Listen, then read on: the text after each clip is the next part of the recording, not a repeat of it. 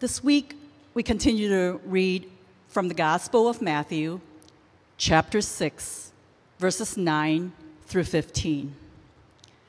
This, then, is how you should pray. Our Father in heaven, hallowed be your name. Your kingdom come, your will be done, on earth as it is in heaven. Give us today our daily bread, and forgive us our debts, as we also have forgiven our debtors. And lead us not into temptation, but deliver us from the evil one. For if you forgive other people when they sin against you, your heavenly Father will also forgive you. But if you do not forgive others their sins, your Father will not forgive your sins. The word of the Lord.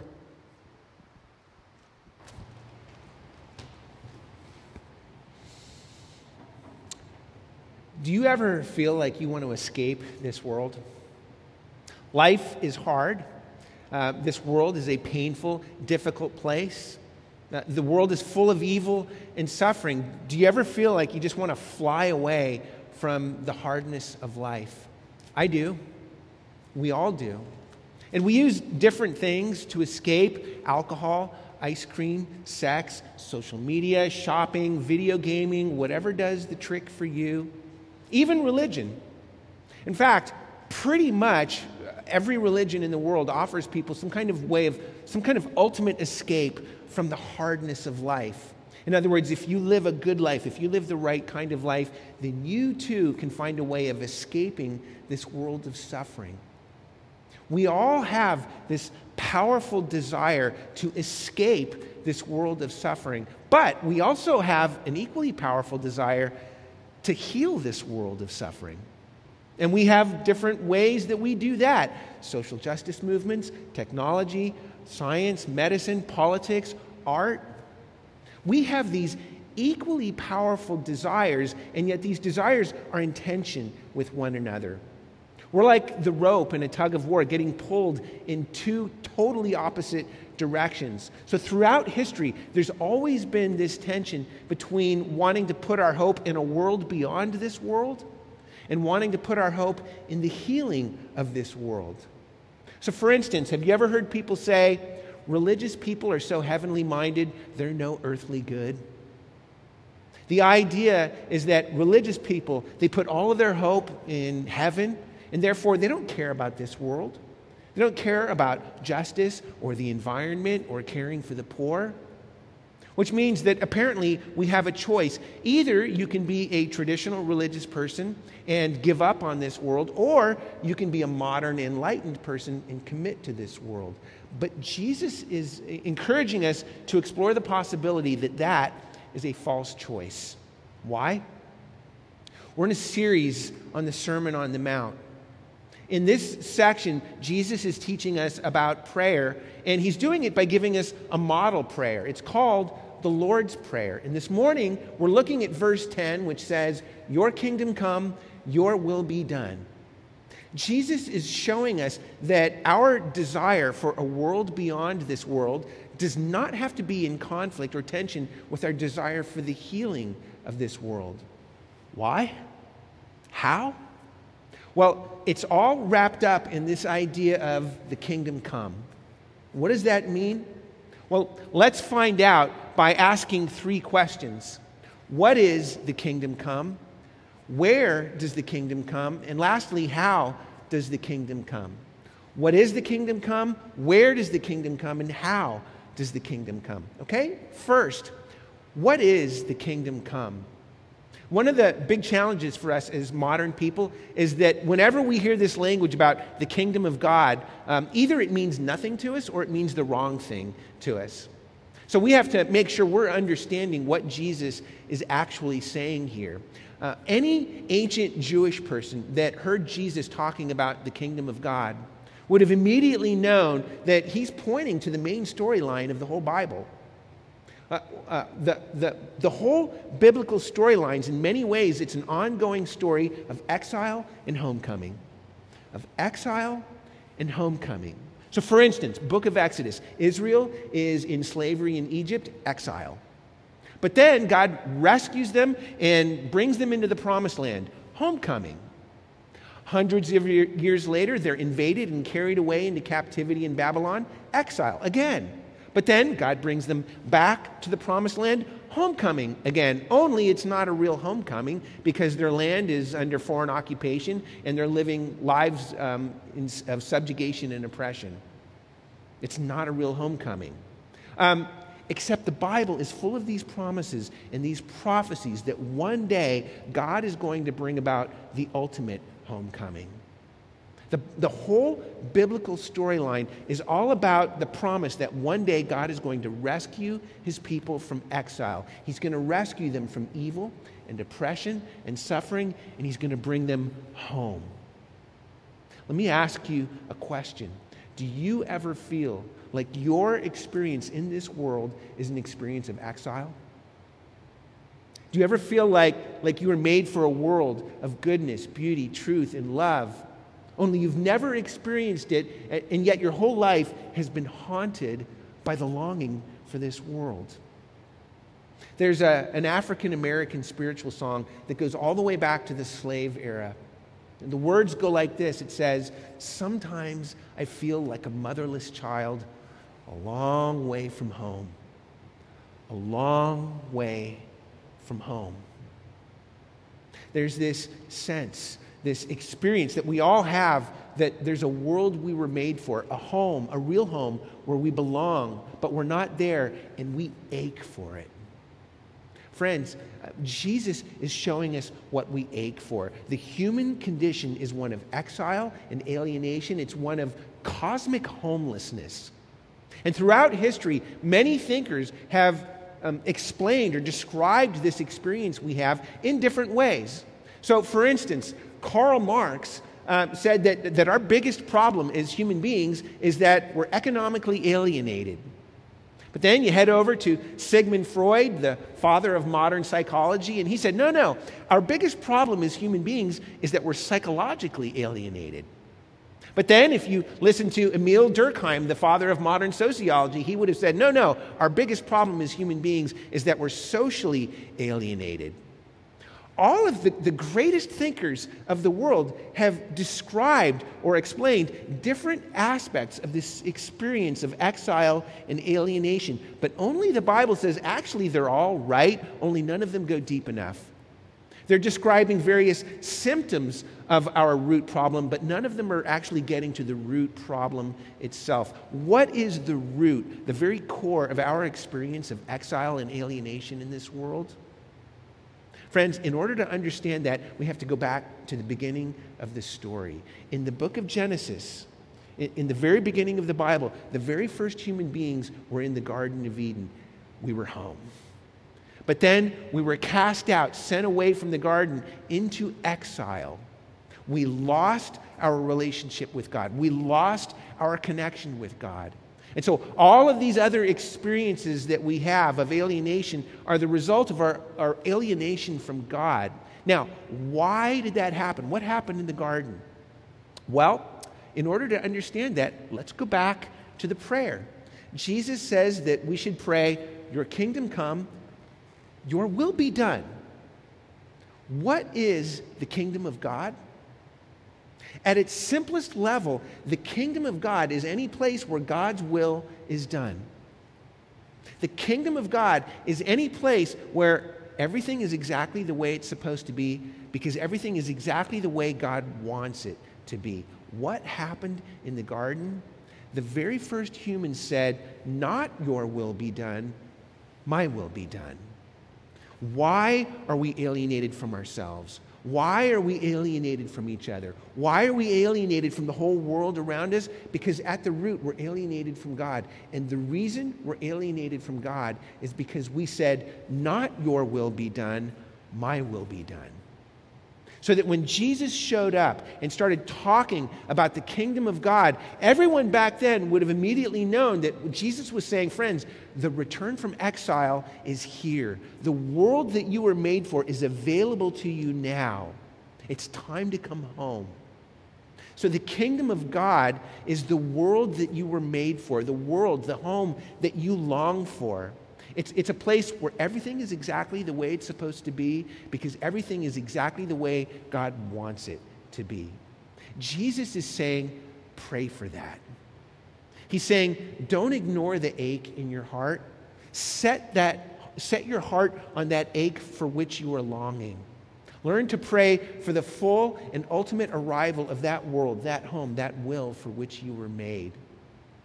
And as we say that, that leads us back to the tension we were talking about at the very beginning. Remember, we said that we're all caught between a longing for a world beyond this world and a longing for the healing of this world. So far, it sounds like Jesus is offering us a world beyond this world, which he is. But that raises the question, what about this world? Well, that's our next point. We've seen what is the kingdom come, but secondly, where does the kingdom come? You remember at the beginning we said that pretty much every religion offers us some kind of ultimate escape from this material world. In other words, this world is a world of pain and suffering. But if you live a good life, if you devote yourself to holy living, then you can escape this material world and be liberated into heaven or enlightenment or nirvana or moksha or whatever the different religions call salvation. But the point is, every single religion in the world offers us some kind of escape from this material world into some kind of disembodied spiritual world. Now here's the question, is that what Jesus is offering us here? Well, let's go back to the prayer. He teaches us to pray, your kingdom come, your will be done, and here's the billion-dollar question, where? On earth as it is in heaven. The kingdom is coming on earth as it is in heaven. Friends, it's staring us right in the face. You know, as far as I've ever been able to discover, and I've been studying this and looking into it for more than 2 decades now, as far as I've ever been able to discover, only the Bible shows us a God whose ultimate vision for this world is not destroying this world and carrying us away to some disembodied heaven. God's ultimate vision for this world is renewing this world by uniting it with heaven. That is a radically unique vision among all the world's religions. For instance, Vinoth Ramachandra is a Christian writer and social activist. He's also Sri Lankan, which means that he knows way more about all the different religions of the world than we do because he lives right in the middle of them. Hinduism, Buddhism, Islam. In a lecture he once gave, Vinoth Ramachandra says that, you know, sometimes people will ask, hey, don't you think that there's salvation in other faiths? Here's how he responds to that question. He says, biblical salvation lies not in release from this temporal and material world, but in the transformation of it.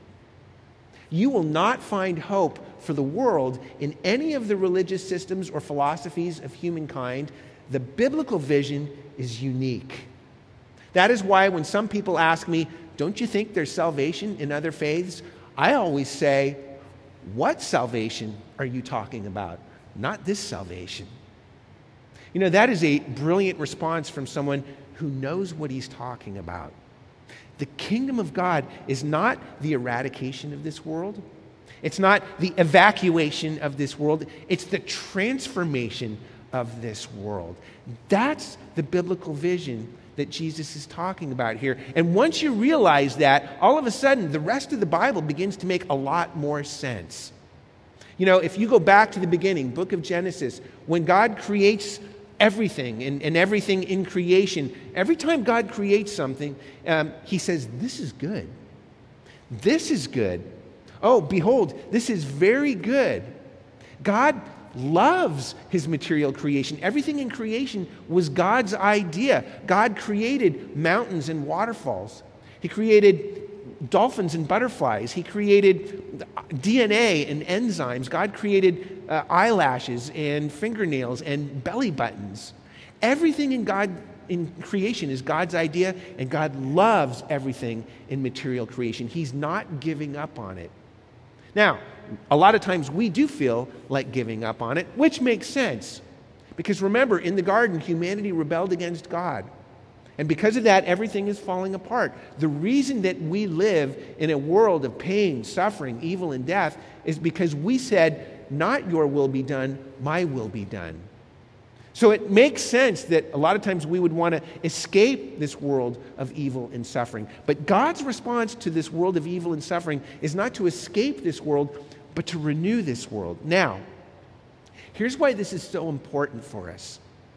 On the one hand, this world is coming. The world that we were made for, it's guaranteed. It's on its way. It's going to renew this material world. But on the other hand, the Bible is also very clear that the ultimate renewal of this world is not something that we can accomplish. Only God can do that. Not us, God. So when we pray, your kingdom come, your will be done, it's a way of acknowledging that only God has the power to bring about the ultimate renewal of the world that we all long for. We don't have the power to do that. Or as one Christian writer puts it like this, he says, we're not creating the kingdom, we're awaiting the kingdom. We are not creating the kingdom, we're awaiting the kingdom. But here's the thing that's so important for us. Just because we're awaiting the kingdom does not mean that we have nothing to do in this world. Even though we are not creating the kingdom, we are not bringing the kingdom, we still have work to do in this world. In the Sermon on the Mount, Jesus is teaching us to live the life of the world to come in this world today. Jesus is teaching us to live the life of the world to come in this world today. So even though we're still waiting for God to bring about the ultimate renewal that we all long for in this world, we are called to live the life of the world to come in this world today. So think about it. If you knew, and I mean really believed, that the ultimate future of this world is guaranteed, that the world you long for is on its way, it's inevitable, that would completely change the way you live in this world today. Or we could put it like this. Your priorities for today are determined by what you believe is possible for tomorrow. Your priorities for today are always determined by what you believe is possible for tomorrow. So if you really believed that the ultimate future of this material world is a material embodied future in which there's no more sickness or disease, no more poverty or war or violence, no more racism or death or loneliness or addiction, if you really believed that that's what's possible for tomorrow, that would completely transform your priorities for today. That means that Christians of all people have more incentive, more motivation for pouring ourselves into things like justice and equity and the environment, or things like housing, education, and jobs and caring for the poor. We have far more incentive and motivation to do that than anyone else in the world, not because we think that we can bring about the perfect world, but because we believe that only God can do it, and that our job in this world is to point to that future reality by making a difference in this reality. In other words, our lives, and especially our lives together as a community, that is the church, our lives in this world are meant to be a sign or a foretaste of the world to come in this world. We're supposed to be a teaser trailer or a taster menu or whatever image strikes your fancy, but that's our call in this world. And that leads to our last question. We've seen, where is the kingdom come? What is the kingdom come? It's the world we all long for. But where does the kingdom come? This material world. But lastly, Jesus is showing us, how does the kingdom come? Because here's one of the biggest challenges for following Jesus in this world today. Remember, the Sermon on the Mount is showing us that we are supposed to live the life of the world to come in this world today. Now, the world to come, that's a wonderful world, but this world today, not so much. Living the life of the world to come in this world today is going to mean that our lives are going to come into confrontation and conflict with all of the forces in this world that are opposed to God. All of the forces that are deeply committed to saying, not your will be done, O God, my will be done. But you realize, of course, that many of those forces are in our own hearts. That means that living the life of the world to come in this world today is going to be hard, it's going to be painful, it's going to be messy, because it's going to mean a reversal of what happened in the garden. It's going to mean us learning to say, not my will be done, but your will be done. Friends, praying the Lord's Prayer is one of the main ways that happens, because when we pray this prayer, especially verse 10, your kingdom come, your will be done. When we pray like that, it's an exercise in two things. First, it's an exercise in trust. And secondly, it's an exercise in hope. It's an exercise in trust, and it's an exercise in hope. Okay? So first, it's an exercise in trust because it means relinquishing our control over our lives and acknowledging to God that we don't have the power to make the world or even our lives the way it ought to be. That is traumatic. That is painful. Many of you may know that I was an alcoholic and drug addict for many years. You know, when I got sober, I was not looking for God. But then, after a while, I discovered a spiritual hunger in myself, and I started searching for God. One day, I was reading a book by a Trappist monk named Thomas Merton, and here's what he said. He said, "Despair is the absolute extreme of self-love. It is reached when a man deliberately turns his back on all help from anyone else in order to taste the rotten luxury of knowing himself to be lost. Despair is the ultimate development of a pride so great and so stiff-necked that it selects the absolute misery of damnation rather than accept happiness from the hands of God and thereby acknowledge that He is above us and that we are not capable of fulfilling our destiny by ourselves." Friends, when I read that, it was like getting hit over the head with a 2x4 because I said, that's me. He just laid me bare because I am so entrenched in my own self-exalting, grandiloquent obstinacy and defiance against God. And as I've thought about what Thomas Merton said over the years, I've kind of boiled it down to this. Here's my thumbnail summary of Thomas Merton. I would rather be miserable on my own terms than happy on anyone else's. I'd rather be miserable on my own terms than happy on anyone else's because I want control over my life. When we pray, your will be done, that is an exercise in trust because it means relinquishing control over our lives and putting it back in the hands of God where it belongs. But secondly, learning to pray like this is an exercise in hope. And friends, we can't live without hope. Remember, your priorities today are always determined by what you believe is possible for tomorrow. We can't live without hope. When we pray, your kingdom come, that's an exercise in hope because it means relinquishing despair, relinquishing our weary postmodern irony, relinquishing cynicism about the world, and training our hearts, allowing our hearts to ache for the kingdom, giving our hearts permission to believe that with God, all things are possible. Friends, learning to pray like that is going to be hard. It's going to be messy and painful, but it is absolutely necessary because living the life of the world to come in this world today is hard and painful and messy. It's going to mean saying yes to God, yes to His will, even when it hurts us, even when it costs us, and it will. But dear ones, that is the difference between the gospel and every other religion, every other spirituality, and every other approach to life in this world. Because what does Jesus encourage us to pray? Not your kingdom we ascend to, not your kingdom we achieve. He teaches us to pray, your kingdom come.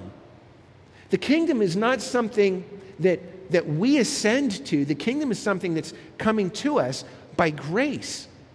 In other words, it's not something that we do. It's something that's done for us. Every other religion, every other spirituality, every other way of life in this world basically is telling you, here's what you must do. You want to find healing? You want to find wholeness? You want to find salvation? Here's what you must do. Only the gospel says, no. Here's what's been done for you. What has been done for us? Well, think about it. Every kingdom needs a king. When ancient Jewish people heard Jesus talk about the kingdom is coming, they would have immediately known, well, that means that the king is coming. With Jesus, the king has arrived. But this is a king completely unlike any other king the world has ever seen, because only this king entered into the hardness and the pain of this world. Only this king entered into the evil and the suffering and the death of this world, because only this king prayed this prayer. Friends, when Jesus came to earth, he came to confront all the forces of this world that are opposed to God, opposed to his world, opposed to his will and his ways. Jesus confronted those forces by revealing himself in this world as King of Kings. But because he did that, they came to arrest him and to put him to death by nailing him to a cross. But where did they arrest Jesus? Where was that big confrontation? It was in a garden. It was called the Garden of Gethsemane. But in reality, it was a replay of the Garden of Eden. In fact, it was a reversal of the Garden of Eden. In the first garden, the first human beings, Adam and Eve, said to God, God, not your will be done, my will be done. But in this garden, the second Adam, the second Son of Man said, Father, if possible, please let this cup of suffering pass away from me. Nonetheless, not my will be done, but your will be done. Jesus was our representative in the garden. He obeyed where we rebelled. And because of that, Jesus became our representative on the cross. Because on the cross, Jesus Christ took all the punishment we deserve for our rebellion so that we could receive the blessing that he deserves for his obedience. Jesus Christ is the true King of Kings who is bringing the kingdom. And the way he brought it was through his obedience, his suffering, and his death on the cross in order to set us free from all of the control and the pride that alienates us from God.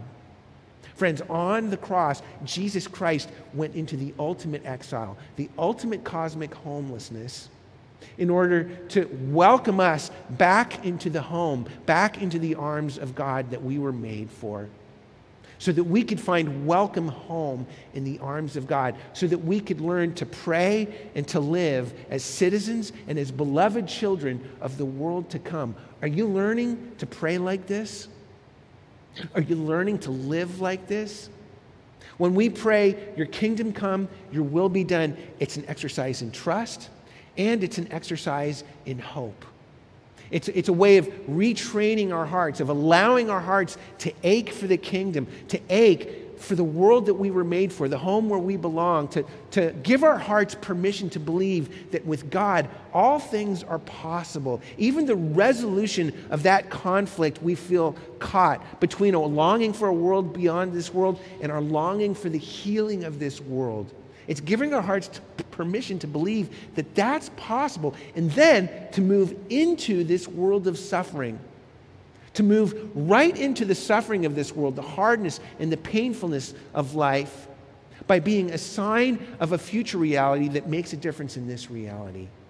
Friends, it's possible because we already have a king who's done all of it for us. Let's pray. Father, we praise you this morning that you are a God who created us as material embodied beings, but also spiritual beings. And we praise you this morning that our ultimate future, your ultimate vision for our lives and for our existence is not the division of those two things, but the reunion and the reconciliation of those two things. And that you are promising and bringing a world, a home where we really belong, where we live as embodied beings and yet spiritual beings in a world that you created, and we're going to live there in perfect, total love and harmony and communion with you. Father, we pray this morning that you would help us to ache for that, to give our hearts permission to believe in that, and to give our hearts permission to long for that by praying, your kingdom come, your will be done. Help us, Father, we pray, to say no to our own will, to say, your will be done, not my will be done. And as we do that, Lord, to live lives, the life of the world to come in this world today, that our lives would point to that future reality by making a difference in this reality. Father, we beg you to empower us with your Holy Spirit that we might do all of that, because you have already done it all for us through Jesus. For it's all in his name we pray. Amen. Friends, we're going to receive our offering at this time. The offering is an opportunity for us to respond to the gospel, to respond to the gracious redemption that God is offering us through Jesus Christ. So if you're a member, a regular attender of the church, this is an opportunity for us to partner together in the work, the vision, the mission that God has called us to. Our vision at Central West End Church is to see a city made new by the gospel, spiritually, socially, and culturally. So if you're a regular attender or a member, then I would encourage you to head over to the Give page on our website where we can partner together in this vision. But if you are a visitor or a guest this morning, then we want to encourage you, please, to remain our guest and our visitor and not feel any obligation to participate with us financially. Rather, maybe this is an opportunity for us to serve you. We have a page on our website that's devoted to the coronavirus. And if you're in hardship or in need this morning, we would encourage you. There's information there about how to get in touch with us. Please let us know if there's any way that we can help you or serve you, including financially this morning, because we want to be a community that's here for the sake of the community around us, to point to a future reality by making a difference in this reality. So I'm going to pray, and then the band is going to play. But let's all join together as we respond to the gospel. Father, we thank you for these gifts and these offerings. Lord, we pray that you would use our own generosity, the sacrifices of this church, Father, that many others may come to see and to know and to taste and to experience the love of Jesus and to experience the renewal that is available only in Jesus. For we pray it all in his name. Amen.